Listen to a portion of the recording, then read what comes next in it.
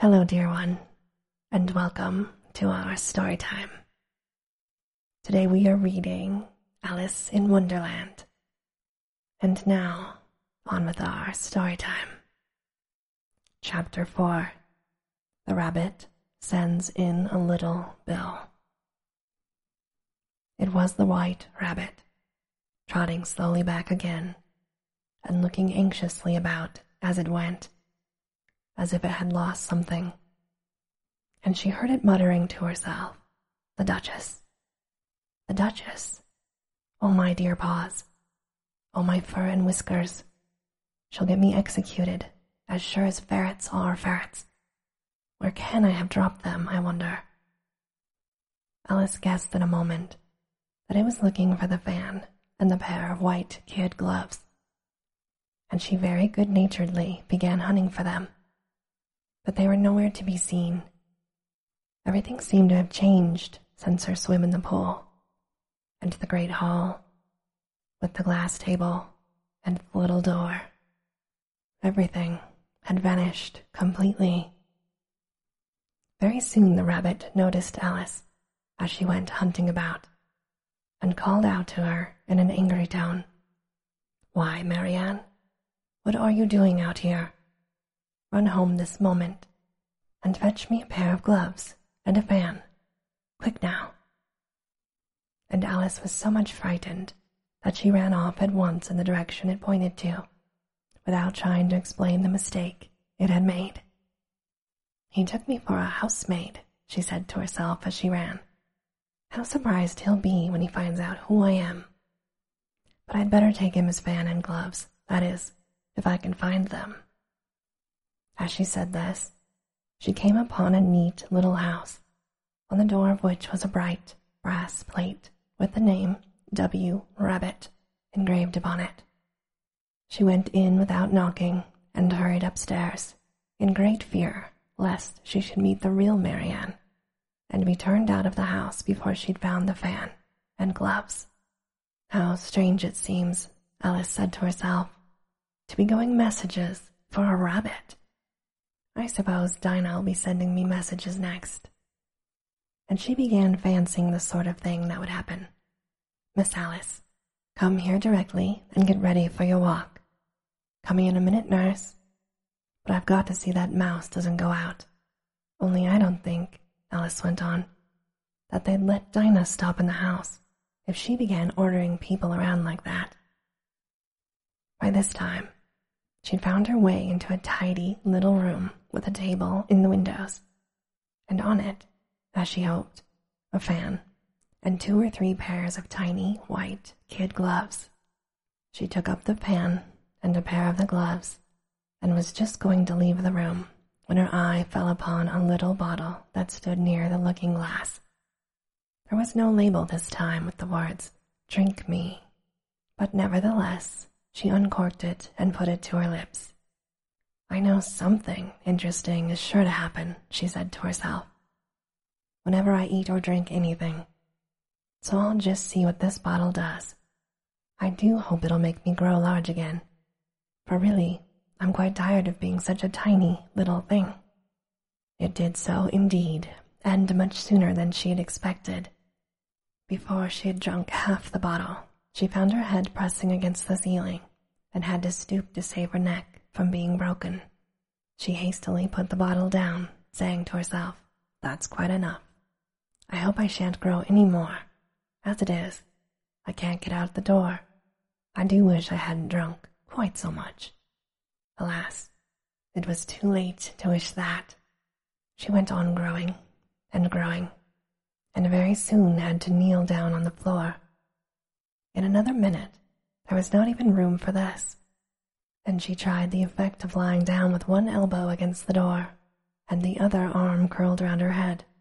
Still, she went on growing, and, as a last resource, she put one arm out the window and one foot up the chimney. She said to herself, "Now I can do no more. Whatever happens, what will become of me?" Luckily for Alice, the little magic bottle had now had its full effect, and she grew no larger.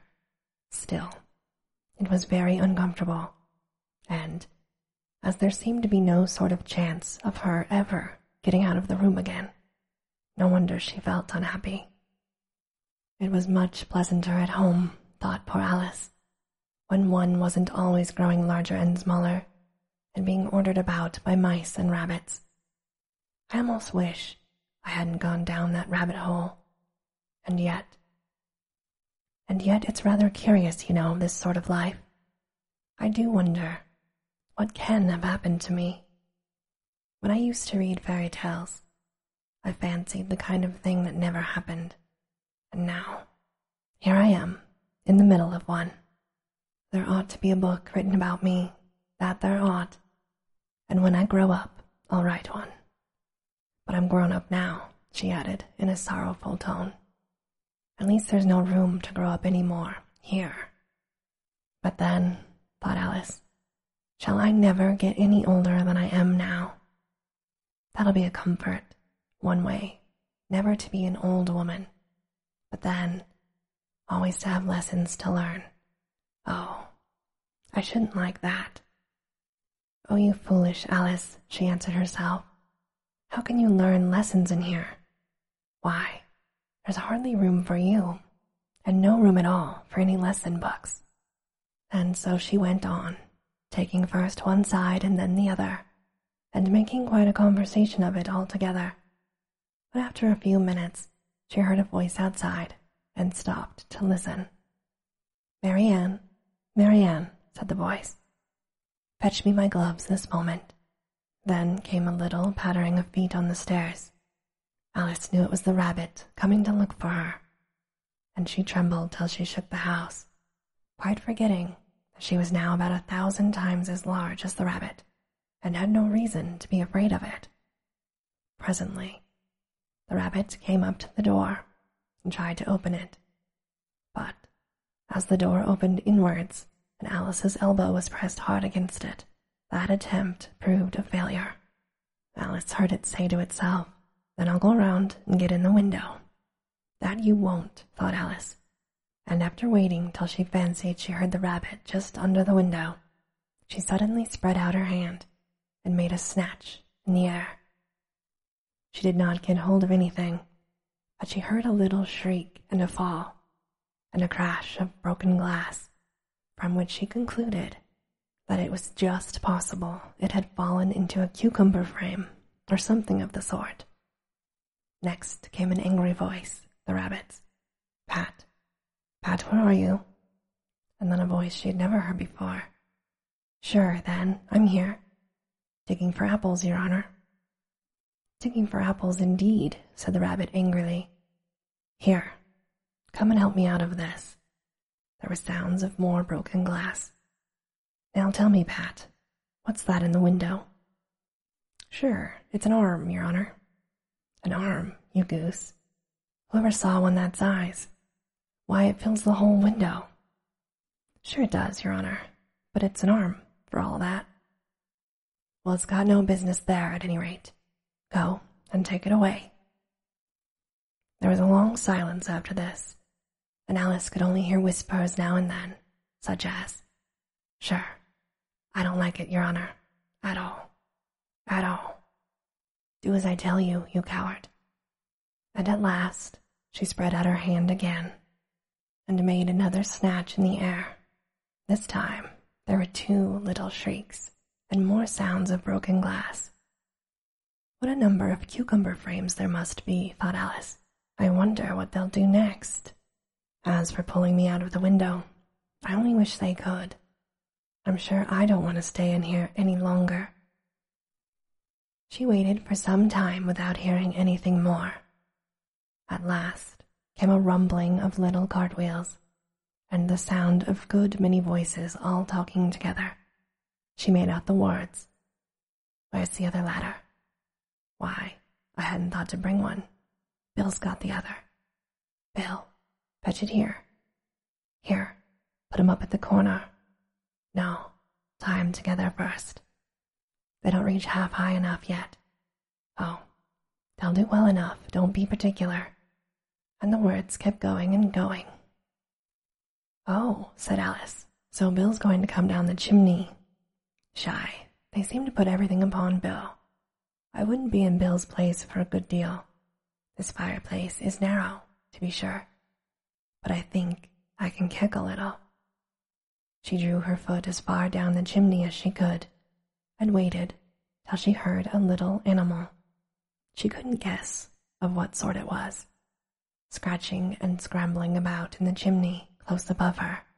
Then, saying to herself, "This is Bill," she gave one sharp kick and waited to see what would happen next.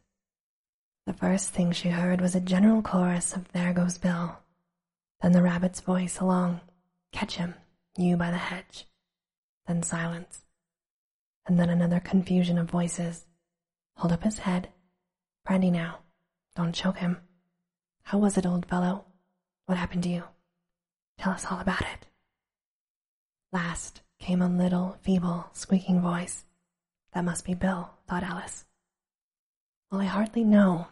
No more, thank ye. I'm better now. But I'm a deal too flustered to tell you. All I know, something comes at me like a jack-in-the-box, and up I goes like a skyrocket." "So you did, old fellow," said the others. "We must burn the house down," said the rabbit's voice, and Alice called out as loud as she could, "If you do, I'll set Dinah after you." There was a dead silence instantly, and Alice thought to herself, "I wonder what they will do next. If they had any sense, they'd take the roof off." After a minute or two, they began moving about again, and Alice heard the rabbit say, "A barrowful will do, to begin with."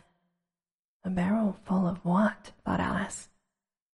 But she had not long to doubt, for the next moment a shower of little pebbles came rattling in at the window, and some of them hit her in the face.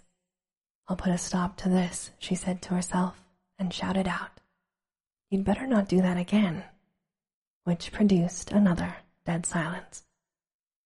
Alice noticed, with some surprise, that the pebbles were all turning into little cakes as they lay on the floor, and a bright idea came into her head. "If I eat one of these cakes," she thought, "it's sure to make some change in my size, and, as it can't possibly make me larger, it must make me smaller, I suppose." So she swallowed one of the cakes, and was delighted to find that she began shrinking directly. As soon as she was small enough to get through the door, she ran out of the house and found quite a crowd of little animals and birds waiting outside. The poor lizard, Bill, was in the middle, being held up by 2 guinea pigs who were giving it something out of a bottle. They all made a rush at Alice the moment she appeared, but she ran off as hard as she could and soon found herself safe in a thick wood.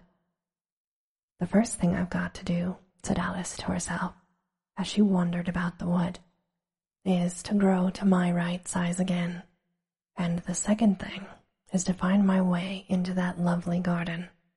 I think that will be the best plan." It sounded like an excellent plan, no doubt, and very neatly and simply arranged.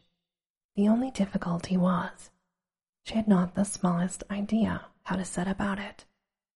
And while she was peering about anxiously among the trees, a little sharp bark just overhead made her look up in a great hurry. An enormous puppy was looking down at her with large, round eyes, and feebly stretching out one paw, trying to touch her.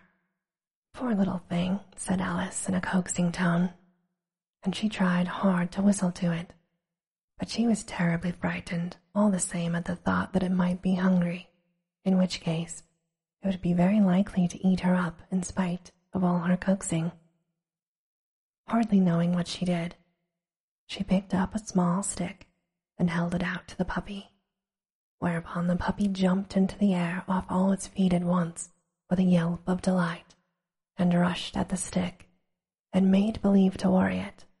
Then Alice dodged behind a great thistle to keep herself from being run over, and the moment she appeared on the other side, the puppy made another rush at the stick and tumbled head over heels in its hurry to get hold of it. Then Alice, thinking it was very like having a game of play with a cart horse, and expecting every moment to be trampled under its feet, ran round the thistle again. Then the puppy began a series of short charges at the stick, running a very little way forwards each time and a long way back, and barking hoarsely all the while, till at last it sat down a good way off, panting, with its tongue hanging out of its mouth, and its great eyes half shut. This seemed to Alice a good opportunity for making her escape, so she set off at once, and ran till she was quite tired and out of breath, until the puppy's bark sounded quite faint in the distance. And yet, what a dear little puppy it was, said Alice, as she leant against a buttercup to rest herself and fanned herself with one of the leaves. I should have liked teaching it tricks very much, if I'd only been the right size to do it. Oh dear, I'd nearly forgotten that I've got to grow again. Let me see. How is this to be managed? I suppose I ought to drink something or other, but the great question is, what? The great question certainly was what. Alice looked all around her at the flowers and the blades of grass, but she did not see anything that looked like the right thing to eat or drink under the circumstances. There was a large mushroom growing near her, about the same height as herself, and when she looked under it, and on both sides of it, and behind, it occurred to her that she might as well look and see what was on top of it. She stretched herself up on tiptoe and peeped over the edge of the mushroom, and her eyes immediately met those of a large blue caterpillar. He was sitting on the top with his arms folded and taking not the smallest notice of her or anything else. And this, dear one, ends our story time for today. Good night.